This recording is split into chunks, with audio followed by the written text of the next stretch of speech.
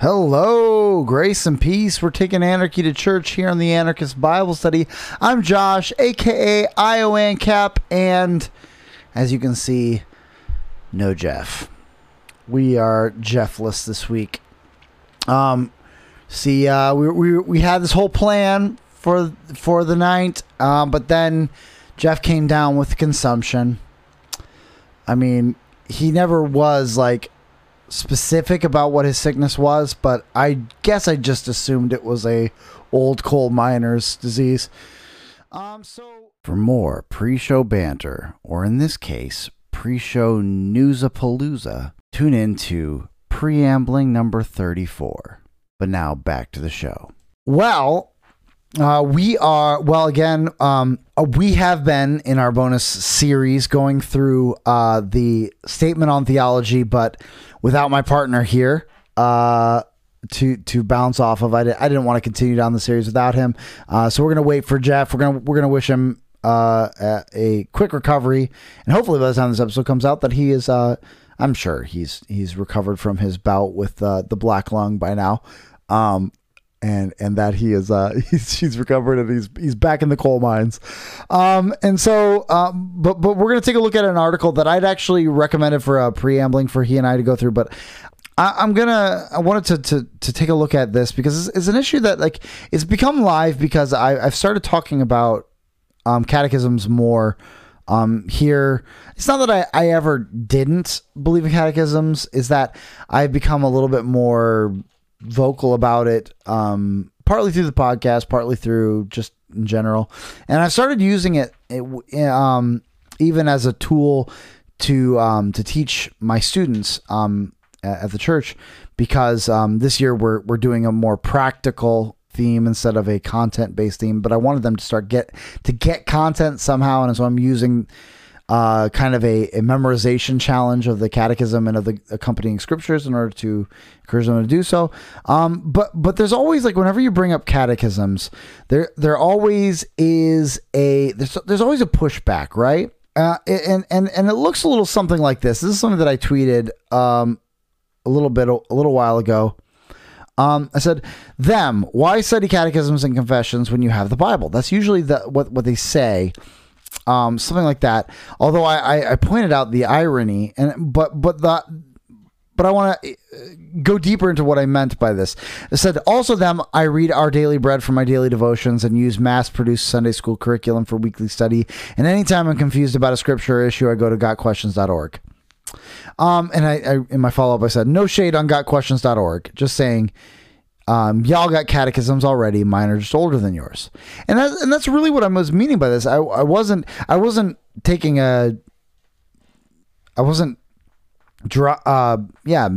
throwing any shade on Our Daily Bread, although I think there's better things like Ligonier's Table Talk,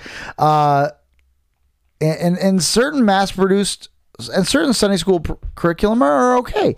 But I was just pointing out a thing. What I was pointing out was like, wasn't so much that these other things are bad. I was saying the same logic that you use to read them, I use for using a catechism. But like that's really what like, okay, so when people use Our Daily Bread, usually it's like a text of scripture, maybe large, maybe small, whether it's, in a daily devotional. Like for me, I use Table Talk, and they have a daily scripture read through. They usually will go through books of the Bible, and they will have a text that you're supposed to read on your own, and then there will be kind of a write-up talking about that and kind of applying it. And the reason we do that is because, well, let's just acknowledge that because for the same reason that we also have sermons, right? That having someone proclaim a text to us, and applying a text to us, and even explaining a text to us is of value. Like, it's going to give us a different angle on the text than we were used to, or it's going to help us see the way it applies to our lives in a different way. So the value of that, but that can be applied to a catechism as well. In fact, I do, like, as I mentioned in preambling this week, I use the Baptist Catechism in my daily devotionals. What I love about it is it focuses me on God. It is a great tool for use in driving me to repentance and daily repentance and confession, because it's going through because of the way it exposits the Ten Commandments. And also, recently, I like to spend a good amount of time in prayer, partly because I think it's valuable and partly because I think it's my job. To spend a lot of time in prayer. And, I've read a couple books that I've actually talked about in the pre-shows, which you can watch by going to buymeacoffee.com/flyover and providing us with $1 a month. But I read a couple books on prayer recently, and one of the common themes in both of them is that prayer is, as J.C. Ryle says, it is the first breath of the regenerate heart. Like just as the newborn breathes oxygen, the newly reborn breathes by prayer. And then John Calvin defines prayer, and I read this in Michael Reeves' book on prayer, which I believe is called Enjoying Your Prayer Life. That prayer is the chief exercise of faith. And he says, so if you're not praying, it's because you don't have faith. Where do you go for faith? You go to the gospel. Well, the catechisms have a section expositing the gospel, and it can remind me of these gospel truths, and it stirs up my heart. And then I will use a psalm to pray. So I kind of move from the catechism. It's focusing me on God and on the gospel and on confessing my sins.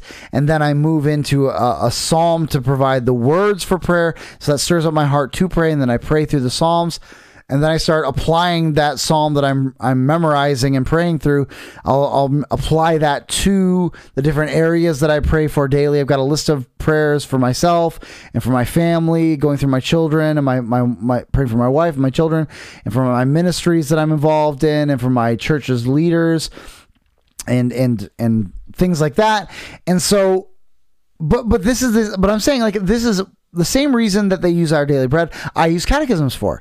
But I trust catechisms more than I trust Our Daily Bread. Now, Table Talk, I trust because they also read catechisms. But these catechisms are tried and true devotional tools. But also, like, I use the mass-produced Sunday school curriculum, because, like, people will, when they want to study the attributes of God, they'll find some Sunday school curriculum to go through or something like that, or they'll find some book in order to do that. Well, I have a catechism. That's part of the use of a catechism, is that it is a very quick intro, very cursory intro to important topics. And it's a great starting point to going into these topics. And then talking about, anytime I have a question about scripture or an issue, I go to gotquestions.org. Well, you know what? A lot of those same questions that we bring to gotquestions.org or other ministries, I think that you might go to ask questions. A lot of those same questions are already answered in catechisms. And so the reason I brought this up, and I know it was kind of a funny little quippy thing, but really in some ways I'm also saying, like, these are all doing what I do with catechisms. But we're uncomfortable with that word catechism for some reason. Even though this is a thing that the church has done from the beginning, is doing questions and answer based instruction, the type of thing and that type of thing that we've been doing since the beginning of the church. Now, of course, like, catechisms, it's just a start. You want to get to the point, like even this is why there's a habit in many of the Reformed churches of preaching through the catechisms, is that these catechisms need explanation to go deeper into it, and also in some ways, like, configuring or showing people how the text that it's uses as proof text connects to the issue. Sometimes that is not as clear. It needs to be explained. And of course, the catechisms are very much a cursory overview of something, and even the confessions that accompany them will go into deeper detail, and of course that's why, and also that there's a reason why these confessional catechetical people also wrote systematic theologies, that even the confessions are not, their purpose is to preserve sound doctrine, not to go deep into the issues of the scripture. And so you're of systematic theology. And so you got systematic theologies and expository commentaries that are going to go deeper into specific texts and books.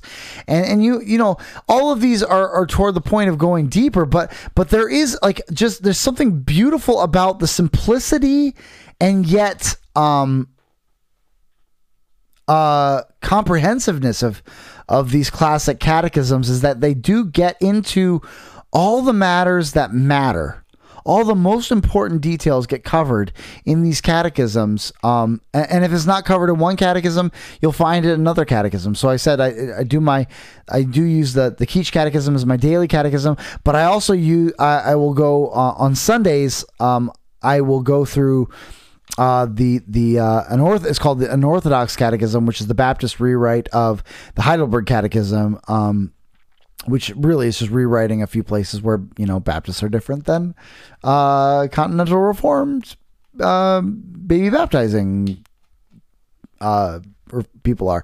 But I go through that on Sundays, and really it's fun because there's places where the Keach Catechism doesn't go into as much detail, but then the Orthodox Catechism does, and so they're very great complementary catechisms. And of course, ultimately the goal is to go deeper into like the confessions and to the systematic theologies, and ultimately to be able to just know the scriptures. Like, you know, the ultimate goal is just to know how the scriptures fit together such that you don't need a tool, but it's good to have a tool. Like, why reinvent the wheel when these things exist? And we know these things, which is why we use our Daily Bread Sunday school curriculum and gotquestions.org. We know that you don't need to reinvent the wheel. That's why we use these resources. And so, and all this to say, I'm belaboring this point because there was an article in Table Talk that I found. It was in Table Talks. It was in October's issue, and the way Table Talk works is Monday through Friday. They do, as I say, they go through a text of scripture. They're right now going through Exodus.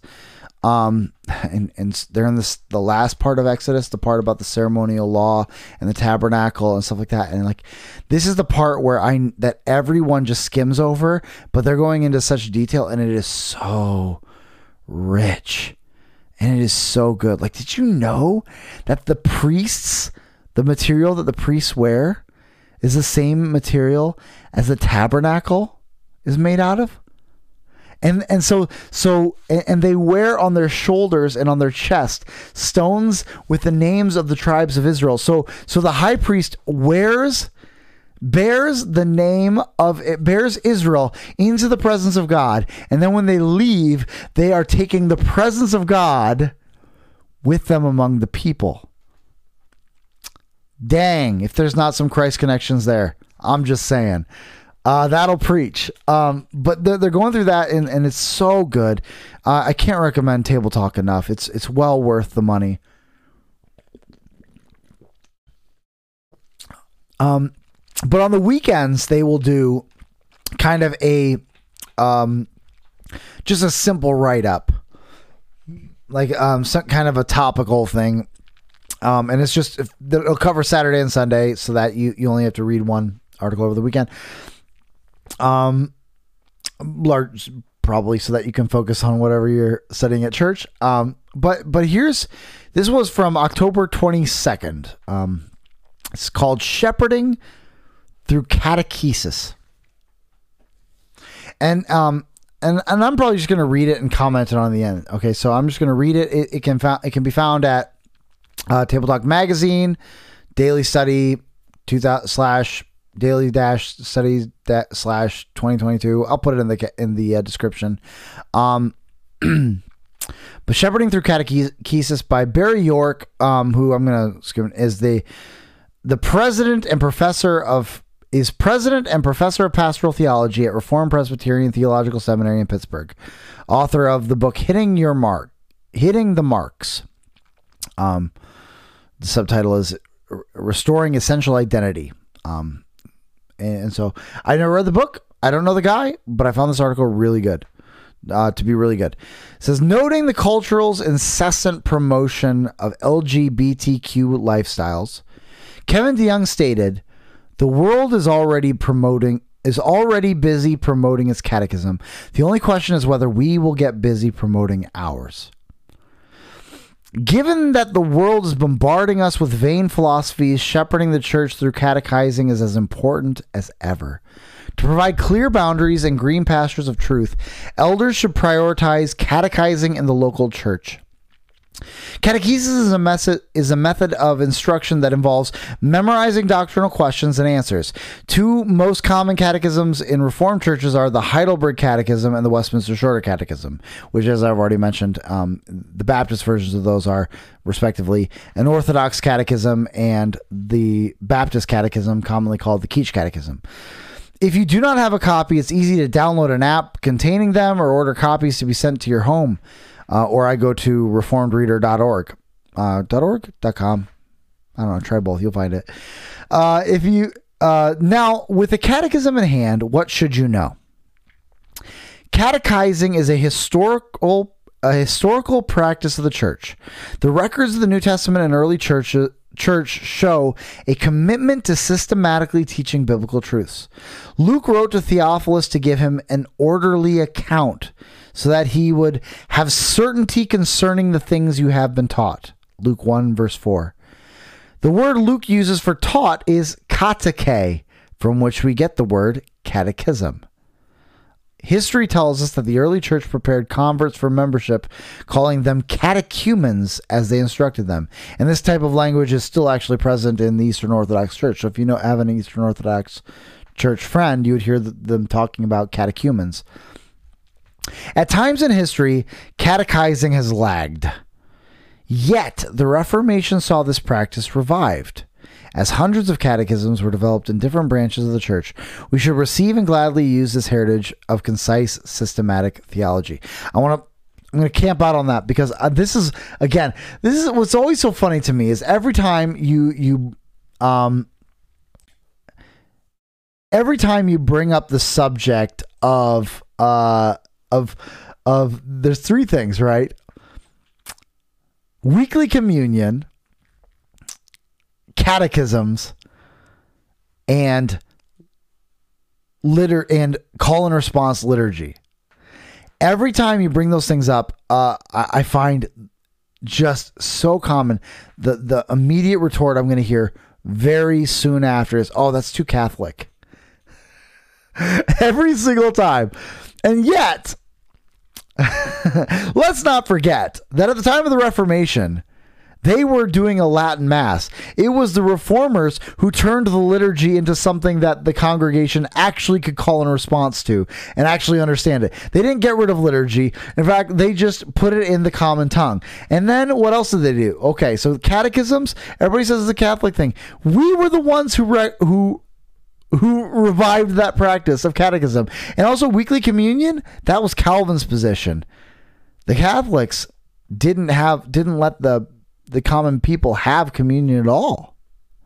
This is always so hilarious about that objection of like, "Oh, it seems too Catholic." Well, man, let me just show you the history. Of course, no one wants to hear that. But yeah, I just sold the Table Talk magazine today. It looks like, yeah, it's so worth it, Patrick.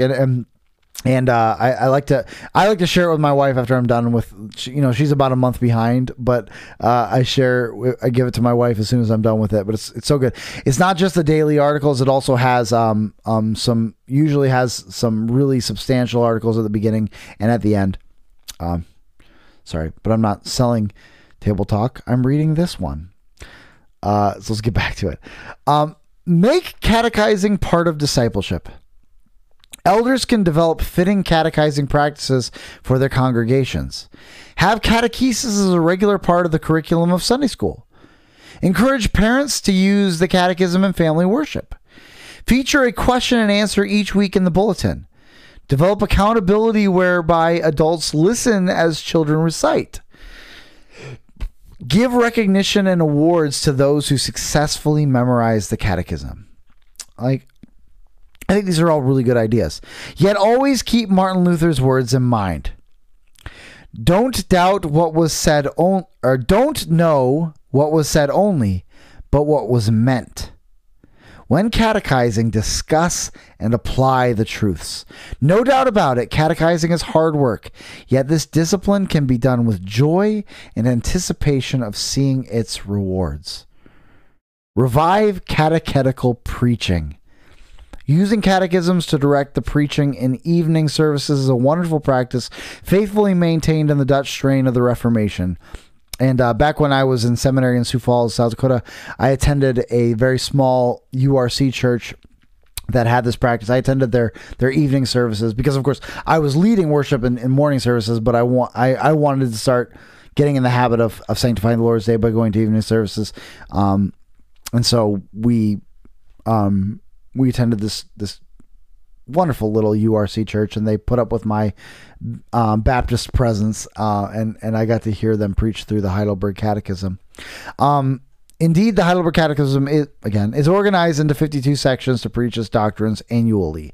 In the Unorthodox Catechism, it's actually into 53 lessons. So there's one extra lesson because they had to correct the Heidelberg Catechism's errant baptismal theology. Just kidding. I love you guys. But seriously, you should not baptize your babies. It can be helpful when this doctrinal preaching is combined with catechetical instruction among households.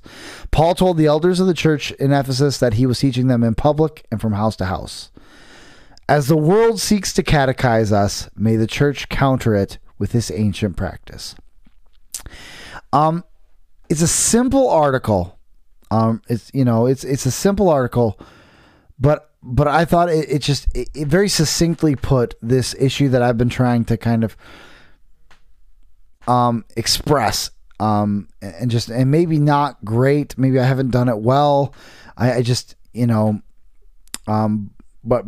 But Dr. York here, very well argues for the use of catechisms in your daily life and in your in churches. This is something where I'm something like, sometimes this is some churches I've heard of will actually have kind of a mini exposition of the catechism as part of their worship services. So it's like, instead of they'll do a full sermon later, but then earlier in the service they'll do a kind of a short catechetical exposition, like expositing a question and answer of the catechism. And I've often thought of, like, that's a great opportunity to train elders in preaching, like without giving them the like sometimes pastors have this or elders have this tension of wanting to train young pastors in preaching, and yet the pulpit is important, and they got to protect that pulpit. And so there's a tension of, like, do I put them out there where they might fail and misspeak, and then there might be confusion in the pulpit or confusion in the congregation as a result. Well, teaching the catechism is a very low pressure way to train up future preachers. You can take that student pastor, that 20-something-year-old seminary student who is interning at your church, and you can say, hey, I'm going to continue to preach the word weekly, and I'm just going to you're going to preach a 10-minute exposition of the Baptist Catechism, question by question. You're just going to follow each question. You're just going to exposit that question. You're going to explain it. You're going to pull it apart in the same way you would exegete a passage. You're going to exegete this statement, and you're going to bring in the scriptural support in the same way that you would kind of cross-reference a text. And so it's a great way to train them in preaching without but being a low pressure thing. So that's another benefit, I think, to preaching the catechism. And then there's just the simple fact that, like, when Paul talks about preaching the whole counsel of God, again in Acts 20, he talks about how I preached to you the whole counsel of God, and he did it in 3 years. So clearly by that he doesn't mean I preached every single text of Scripture. So what did he do that he preached the whole counsel of God in 3 years if he didn't verse by verse exposit the whole of Scripture, which at that time was the Old Testament and some of his own letters? What did it mean? Well, clearly he's talking about the whole of what we would call the systematic theology, the biblical doctrine, the biblical or the gospel doctrines, such as you find in Romans, such as you find in the Apostles' Creed, such as you find in which the Heidelberg and Orthodox Catechism exposit that line by line. That's part of their catechism, is that they exposit the whole Apostles' Creed. And both the Heidelberg and the Shorter Catechism exposit the Lord's Prayer to teach the catechist about how to pray in line with the Lord's will. And both of that both of them exposit the Ten Commandments, talk about what is the moral law of God, both for believers as the will of God for their lives, as a measuring stick for yardstick for the sanctification, and also as a means of driving the unbeliever to repentance and to faith in Jesus. And both of them in their own way exposit that gospel truth of how of the person and work of Christ. And you have these are amazing tools for regularly preaching through the whole counsel of God, or teaching through the whole counsel of God. And so I would love to see, especially more Baptist churches, opening their doors to these catechetical practices, to see that this isn't an attempt to move away from God's word, but a way of driving people deeper into God's word, so that you don't have to because I've noticed that this is a big problem, is that the churches that don't use catechisms will sometimes get worried about getting bogged down in individual letters and in individual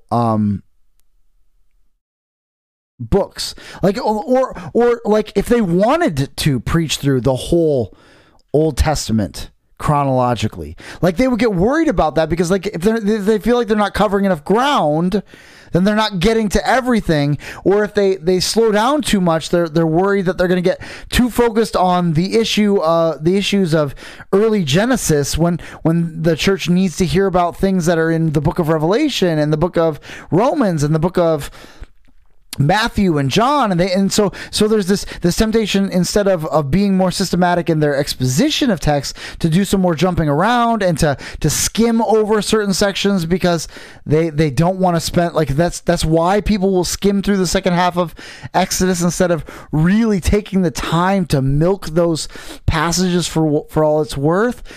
And you have freedom to do more of this verse by verse exposition over a long period of time, because you are regularly getting to the whole counsel of God via the catechisms and even via the confessions, because which we looked at the First London Baptist Confession last week. That also is broken down into 53 chapters, 52 chapters, 2 parts to the last chapter. So really 53 weeks. You could go through week by week through the First London Baptist Confession as well. And that would cover the whole counsel of God as well. Like if you were regularly going through these catechisms, then you don't have to worry that you're missing something by staying in Genesis for a long time, or by very carefully, very slowly and methodically working your way through Romans. You don't have to worry that you're missing something that's in John, or that's in the Judges, or that's in the prophets, because you're getting the whole counsel of God, everything that pertains to sound doctrine, by going through the catechism once a year, or so. You don't have to be legalistic about it. But yeah, I think this is a modest proposal, and a very good one, a very good proposal by Dr. York. And then very briefly, I want to cover one last topic. I'm not going to go into too much depth on this one because I don't have that much depth to go into. This is another tweet that I had made recently, and I was going to bring it up in the preambling, but I was like, I don't know. I kind of wanted to pair it with this catechism question because it's a similar kind of thought. I tweeted this actually last week. I said, everybody is talking about prudence as if the Bible doesn't have a whole book on that. Oh, nope, that's a bad idea. So everybody is talking about prudence as if the Bible doesn't have a whole book on that. It's a thought I've had recently, because I've started hearing a lot more of this idea that, like, hey, the Bible doesn't talk about everything, so sometimes we have to have prudence. And there was even like a tweet talking about there's a different, like, prudence is not pragmatism. And it was retweeted by my theological man crush, Joe Rigney. Which whenever that happens, whenever someone I greatly admire says something like that, it always makes me go, okay, am I wrong? It always makes me second guess and think about it. And yet I really was like thinking about this, and I was like, no, I wondered if this was, so basically I wondered if this was a strike against my scripturalist position. But then I stopped and I thought, like, no. There's a book on that. There is a scriptural definition of prudence. There is a book, a whole book dedicated to teaching us prudence. Like, this is not an area where I have to go out of God's word. Like, I don't have to leave God's word to learn wisdom, because there is a whole book on that. Obviously, like, okay, so yes, there's more than one book, but there is one book in particular that is focused on specifically the topic of passing on wisdom. Yeah, Ecclesiastes gets into a little bit deeper on a specific topic of wisdom. Job is very heavily wisdom oriented, except I would say you need a lot of wisdom in order to get the wisdom out of that book, because there's those speeches. I think this is a place where you need wisdom to get wisdom, I think, in some places of Job. But the book of Proverbs is a book on wisdom. And I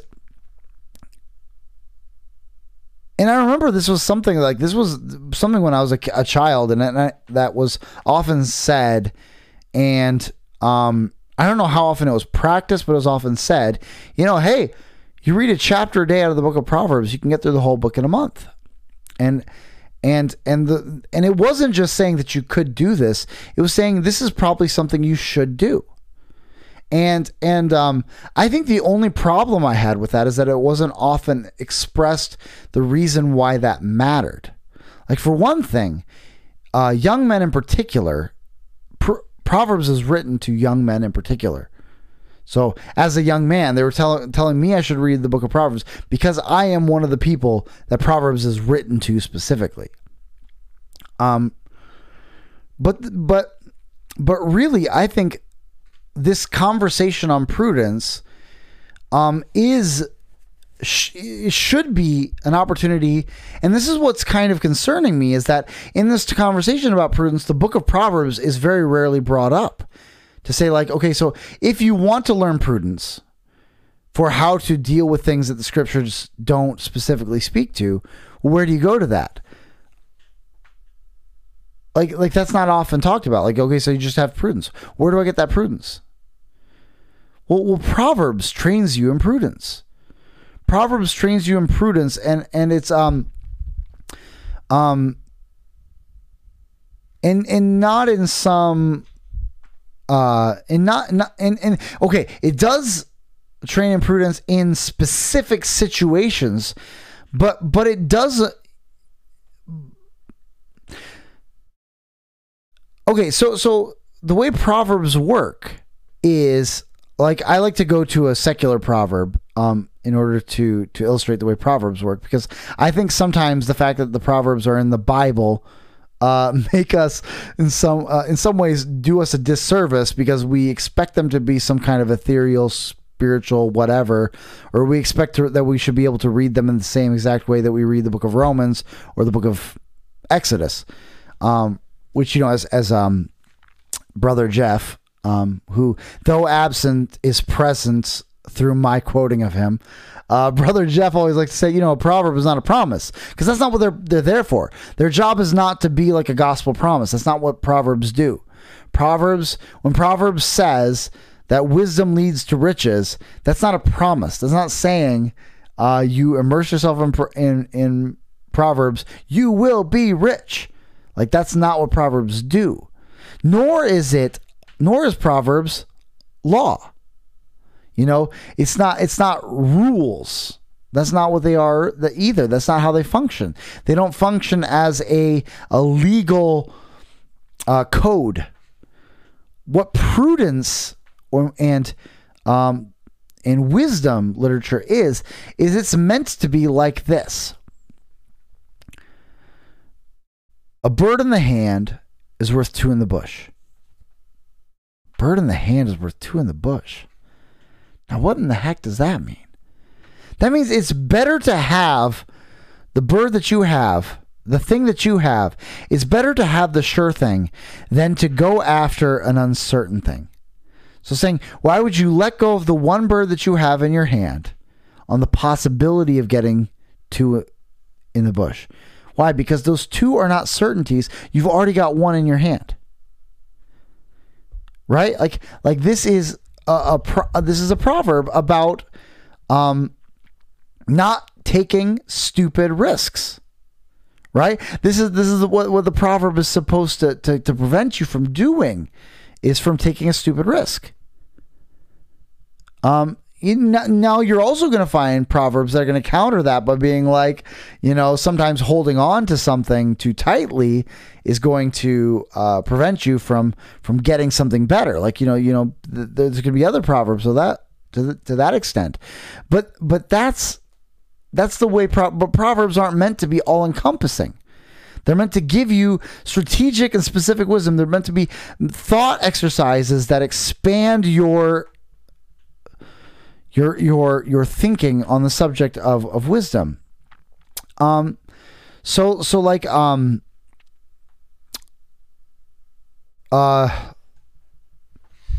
me just I've been working through some proverbs. As part of my daily memorization is that I memorize. I memorize the first 9 chapters of the book of Proverbs, and then I'm starting to work through individual proverbs on the way. So, okay, here. A slack hand causes poverty, but the hand of the diligent makes rich. That's Proverbs 10, verse 4. Now, is that saying that always your hard work is going to lead to riches? No, that's not. It's not a proverb. It's not a promise. But that is saying, generally speaking, if your hand is slack, that is, it's not diligent, it's the opposite of diligent, then you're going to see poverty. But the hand of the diligent makes rich. All right, or look at this, Proverbs 10:15. A rich man's wealth is a strong city. The poverty of the poor is their ruin. Now, is this making a moral statement about whether or not it's better to be rich or better to be poor? No, it's not making any kind of a moral statement. In fact, that's kind of what I love about it, is that it's not making a moral statement. It's not saying that it's good that the poverty of the poor is their ruin. It's just saying this is the way the world works. Like, this is the way the world works. A rich man's wealth is his strong city. That means when things come upon him, when threats come upon him, his wealth is what keeps him from going under. Or think about this proverb, Proverbs 10:19. When words are many, transgression is not lacking, but whoever restrains his lips is prudent. Now, is that saying that you can tell a wise person by the fact that they're incredibly shy and never say a word? No, of course not. There's a time for speaking. But what it is pointing out this problem of, like, if you talk too much, if you're as the Proverbs calls you, a babbler, if you just babble on and on and on all the day, then you are more likely to make a slip of the tongue or say something wrong or to fall into a verbal sin. But whoever restrains his lips is prudent. And this is one of the things that I've been trying to put into my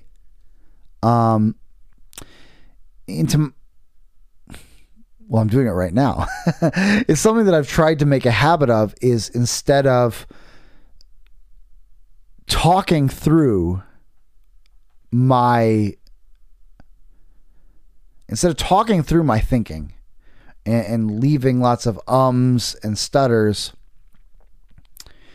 is trying to slow down and stop and let my brain turn over some words before I move forward. And that is something that I'm learning from the Proverbs. It's talking about it's okay to let there be silence if the silence is a thoughtful silence. If what you're doing is you're stopping to think about your words before you say them. And that's a prudence thing that I'm learning from Proverbs. Let's see, let's find some more.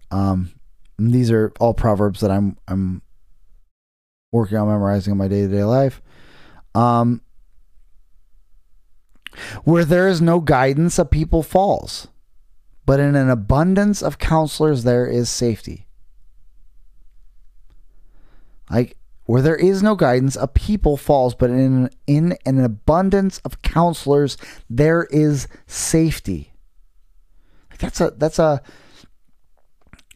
a push for you to surround yourself with wise people. But then you've also got another proverb, leave the presence of a fool, for there you do not meet words of knowledge. So saying don't also be careful about who you associate with. And then in chapter, I want to say 22, it talks about how, do not associate with a man given to wrath, or walk in the way with, do not associate with a man given to anger, nor walk in the way with a man given to wrath, or with a wrathful man, lest you learn his ways and entangle yourself in a snare.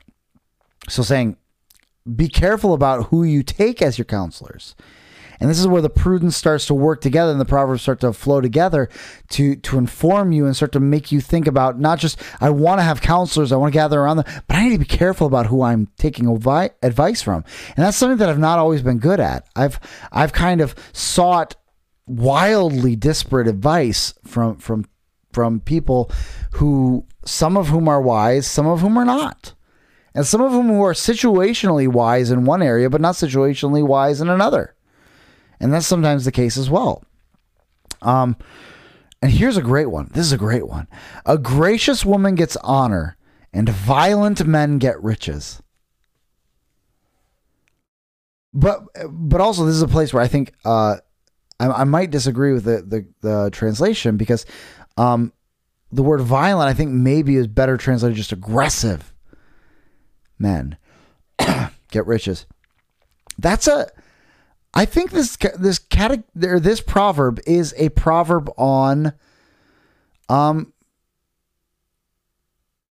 strengths of the genders. Like, there's sort of the way that women get honor is through graciousness, and the way that men attain riches is through aggression.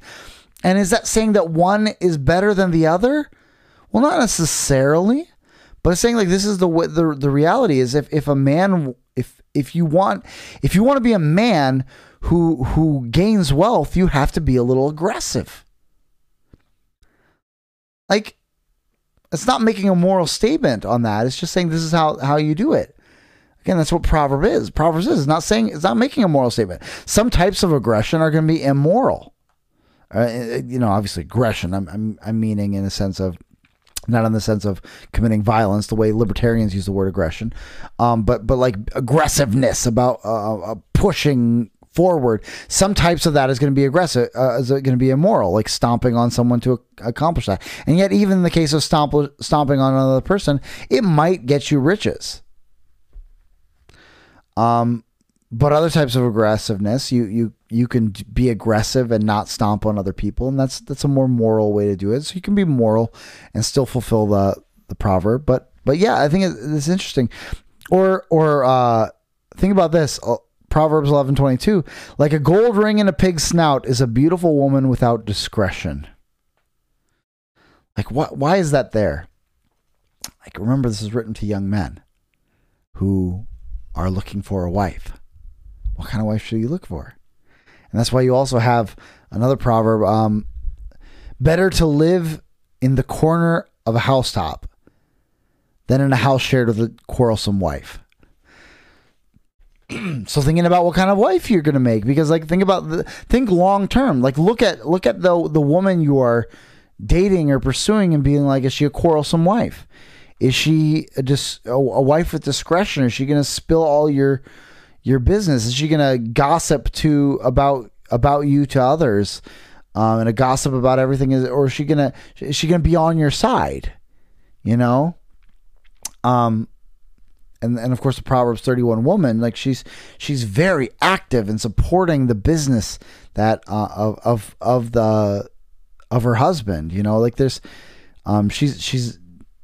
not a lot of passiveness in that woman. She's a boss lady. Or think about or this: better to be lowly and have a servant than to play the great man and lack bread. Like that's about better to be lowly and have a servant than to play the great man and lack bread. Like, do you want to be seen as a great important man, and then blow all of your riches, and then suddenly you are destitute, but you're still playing the great man part? Or would you rather be humble and have someone alongside you to help serve you? Like that's, and then there's another one that's coming to my mind that I can't remember which chapter it's in.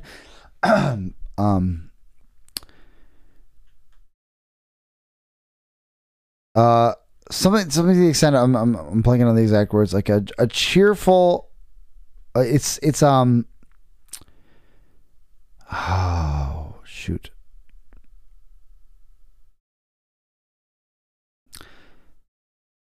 I'm seeing if I can find it quick. I don't want to oh shoot. No, I'm not going to find it. But something like to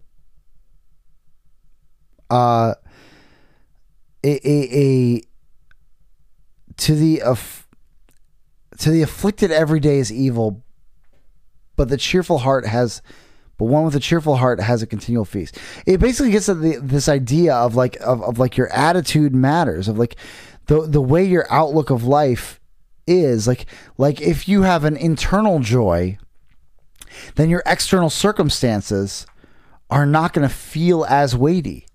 Like there's like this is an observation that you find in sometimes, Tony Robbins style self-help, but that's a proverbial truth. Like that your attitude matters about as much as your circumstances.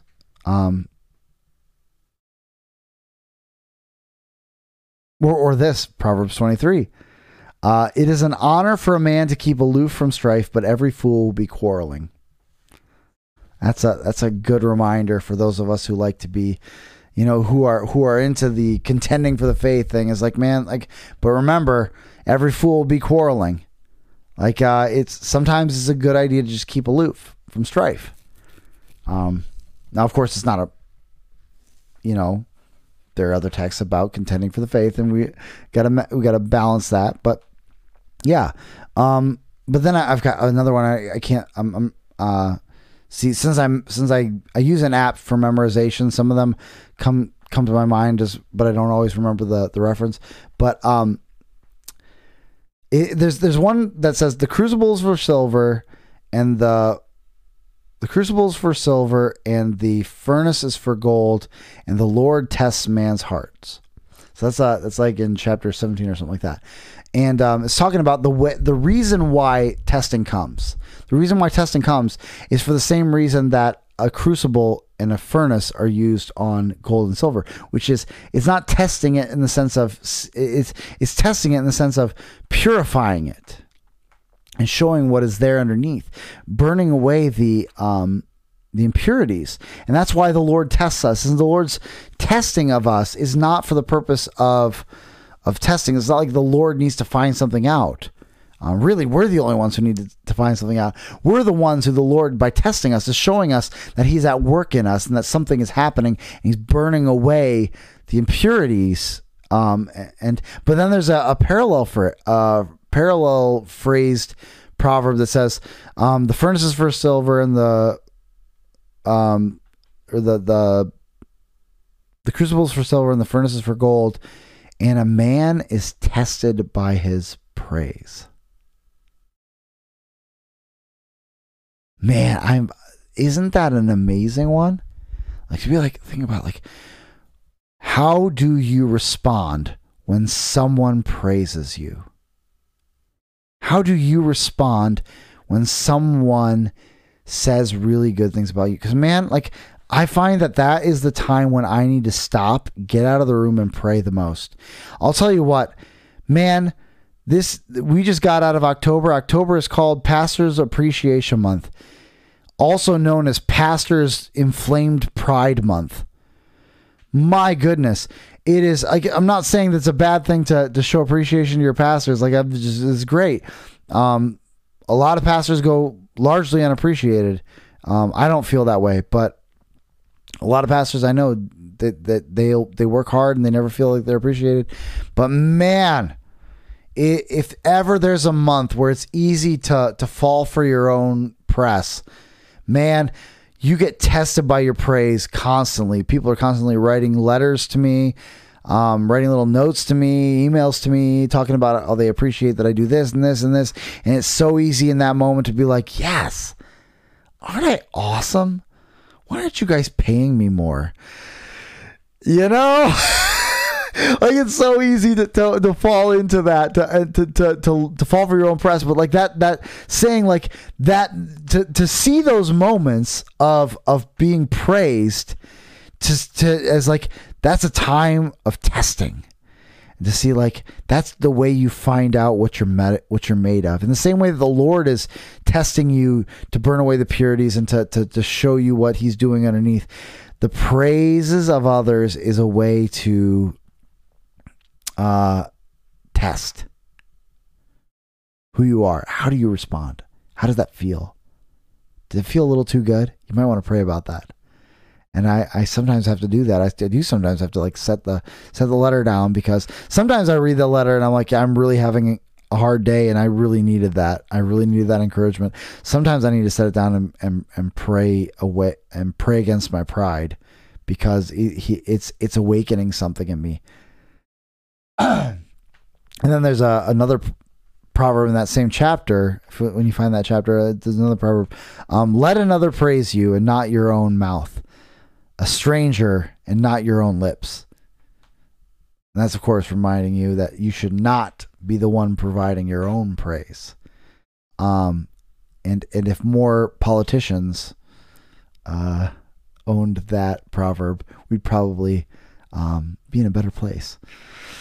But yeah, that's all I have to say. Just the two subjects of catechism and on prudence. I think if we want to become more prudent, wise people in order to deal with issues that do go beyond what is strictly written down in Scripture, I think we do well to get back into careful daily study of the Proverbs. I think we do wise to spend daily time in the Proverbs, in the same way that we spend daily time that we should spend daily time in the Gospel. We should spend daily time in prudence and prudential wisdom, literature, and I would advocate a type of reading the Proverbs where you're not just skimming chapters, but you are letting individual proverbs rise to the top, and maybe even focusing on, maybe every chapter you pick one proverb that you're like, I'm just going to carry this with me today. I'm going to maybe set an alarm to remind me of this proverb throughout the day. And I'm going to really chew on this one. And see what the Lord is going to how the Lord is going to inform me and teach me through this proverb. So that's all I have to say. Catechize your people. Be catechized yourself. Catechize yourself. Like people talk about preaching the gospel to yourself. Well, the easiest way to do that, grab a catechism. Catechize yourself. Drink deeply of the biblical prudential wisdom so that we can have prudence in our day-to-day lives. And then also like, subscribe, share, 5-star, all the stuff. If you would be so kind, if you're an audio listener, to go over to our YouTube channel and subscribe. Again, this is something that I'm trying to push really hard, is subscribe to our YouTube so that we can mirror on Odyssey. I really particularly want to get, I really want to get our back catalog on Odyssey. And if I have to, if this really does, if y'all really don't think we're worth following, I understand. And I'll upload it all and stuff by hand. But I would really like it if you could do that. Then we can mirror our channel on Odyssey, and then we can upload on both places. So that if YouTube doesn't get bought out by Elon Musk, then we can still have our video catalog saved. But of course, also you can support us by going to buymeacoffee.com/flyover and donating $1 a month. It is a great way to encourage. That also is an encouragement to us, and also that it's ways that we can kind of, just supporting us with your dollars. And of course, most importantly, join us again next week when and I do mean we, because next week I will be rejoined by my partner in crime, Jeff Park. So join us again next week when we take anarchy to church here on the Anarchist Bible Study. Grace and peace.